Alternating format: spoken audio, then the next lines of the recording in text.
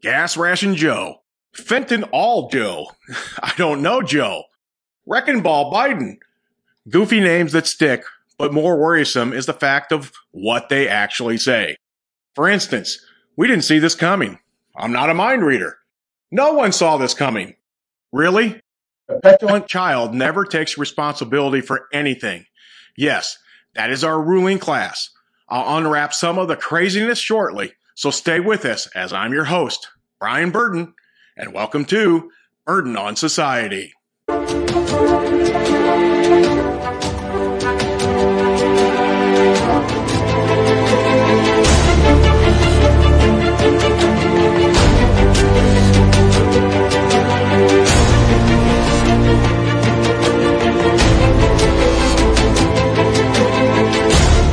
It's the 21st day of May, 2022, and this is the greatest monologue ever. All right. Charlatans continue to guide us through life. It's a shame. From race hustlers like Dr. Ibram X. Kendi, the ladies of BLM, and Reverend Al Sharpton, to nearly every politician in Washington, money and power guides them. Oh, they wrap up the fish in some pretty wrapping paper, but it still smells like stinky fish. The greedy elite political class looks out for itself first. This might be the easiest thing to see in the world today, although they act as if they are cloaked in a cloak of invisibility for no one to notice. Our entire system now seems to be corrupted in one direction. While both sides are taking money, we see that 92% of government employees in Washington, D.C. are liberal. That means they run everything in life.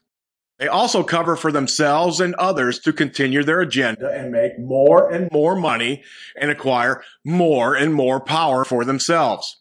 You know, caviar for me, but not for thee. Stop listening to what they're telling you. We are already in a recession and headed towards a depression. Barring some major change quickly, we are headed to more and more pain produced by the ones we actually voted in office. More than half of our country has no clue what is about to hit them. If you're listening to this, you probably have an idea already, but the rest are lost in space. Cyberspace might be more apropos. Do your due diligence and pass the word on to those who do not see.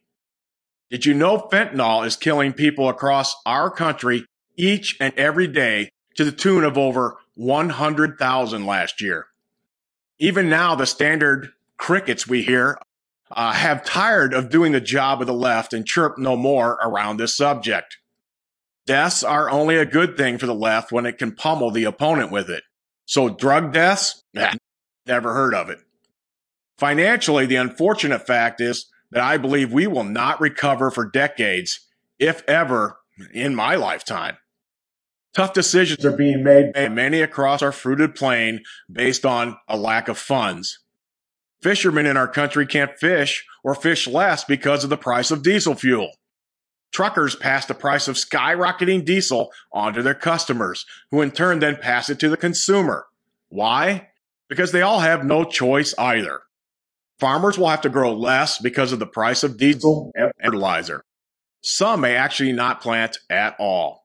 Power outages are coming to nearly half the country this summer. Not my words, their words. Why? Well, because of the far too fast shift towards green energy and a grid that cannot handle any of uptick in power needs. You've seen it, I've seen it. Who would have thought that solar power doesn't work at night? Or that wind power doesn't work? Well, you know, when the winds are not blowing. These are our elites making problems so that they can take more power, make more money, and gain more control over you and me. Yes, that money flows like the mighty Mississippi going into the Gulf of Mexico. A long, slow journey into the huge coffers of the DNC and RNC. Remember, we keep being told it's the greedy oil companies who are socking it to us. And we're being told that they can do nothing about it. Do I even need to remind you who is actually getting rich in all of this? How about the baby formula shortage? They act like they don't know what's going on and never saw it coming. Meanwhile, do any of us not think that the previous president not only would have had formulas flowing, But he would have had the shutdown plant open in 2 days, trucks running in and out of that place within a week, and products on your shelves within 2 weeks. Still, they would call him a tyrant and a despot.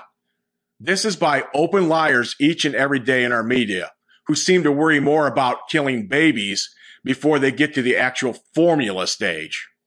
All we ask for is to fix problems and keep the country running smoothly, which in turn takes care of all the American people. But hey, look on the bright side. Man, it's great not having those tweets, isn't it? The questions have to be asked. Who really is the tyrant here? Who is grasping for power? Who is trying to take your rights away? They openly spout about censorship on the state-run media machines as if they never heard of the First Amendment. Every day they blame white supremacists for every problem in America except athlete's foot. Although I hear there might be a government website for fake fungal information soon. Every killing by a white dude is apocalyptic, but then ignoring the flat-out disgrace that our inner cities have become. It has become a gauntlet for people living in those areas. Death zones due to crime laws that Democratic politicians in Democratic-run places and cities never make usable for the people there. Literally 2 hours after the shooting in Buffalo, they were squawking about taking your guns away so you could not even defend yourself if you had been in that situation. So, no free speech, no gun rights, illegal border crossings, inflation, gas prices, a current recession, and coming depression. And it becomes more apparent every single day to the 30% of us paying attention that we are on the last swirl down the toilet bowl before, dare I say it, communism takes over this once great nation. Or has it already, just masked in some other fakery. Back to open borders for a second. We allow for illegal aliens and drugs to cross our border each and every day.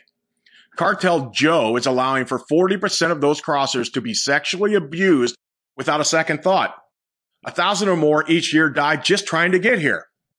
Mexican cartels make $100 million a week as mules, and this administration turns a blind eye while calling you the racist because you care about the actual people coming here.